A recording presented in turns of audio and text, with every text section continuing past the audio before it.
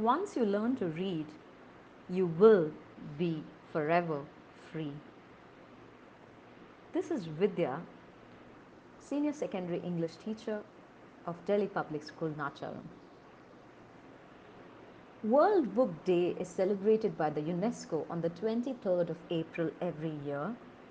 We all know that books are our best friends, guides, and philosophers. Indeed, April 23 is a symbolic date for world literature because on this date in 1616, several prominent authors died and were born, including William Shakespeare. Hence, the day was chosen to pay tribute to the greatest literary figures. And today, I would love to be talking about my road to reading.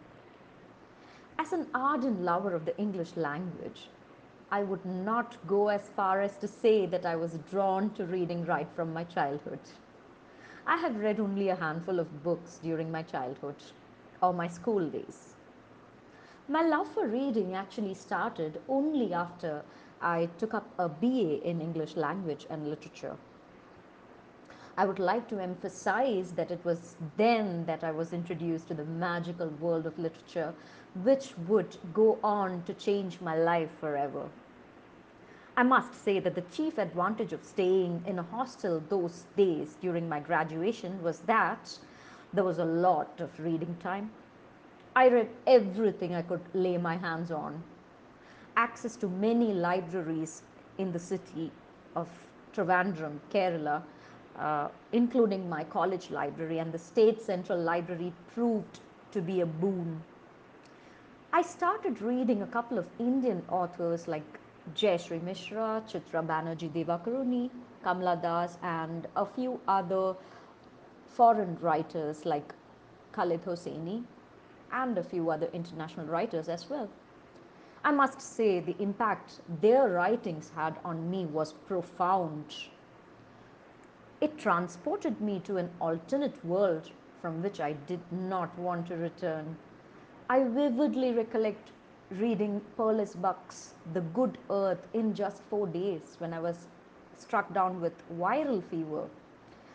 I still remember I was advised by the doctor to take complete rest. Let me tell you, between the pages of the Perlis book, I sought immense solace. That is probably where it all started. The multiple benefits of reading have been spoken and written about since time immemorial. That I'm certain. Unfortunately, one realizes it much later in his or her life. Even now, I make it a point to read at least a page daily. I also carry a book wherever I go only to remind myself about the same.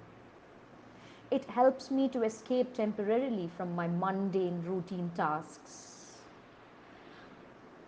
The line, to acquire the habit of reading is to construct for yourself a refuge from almost all the miseries of life, by my favorite author, William Somerset Maugham, rightly encapsulates my love for reading. I also hope you will find your favorite authors and find refuge in the same. Thank you, and once again, a very happy World Book Day to one and all.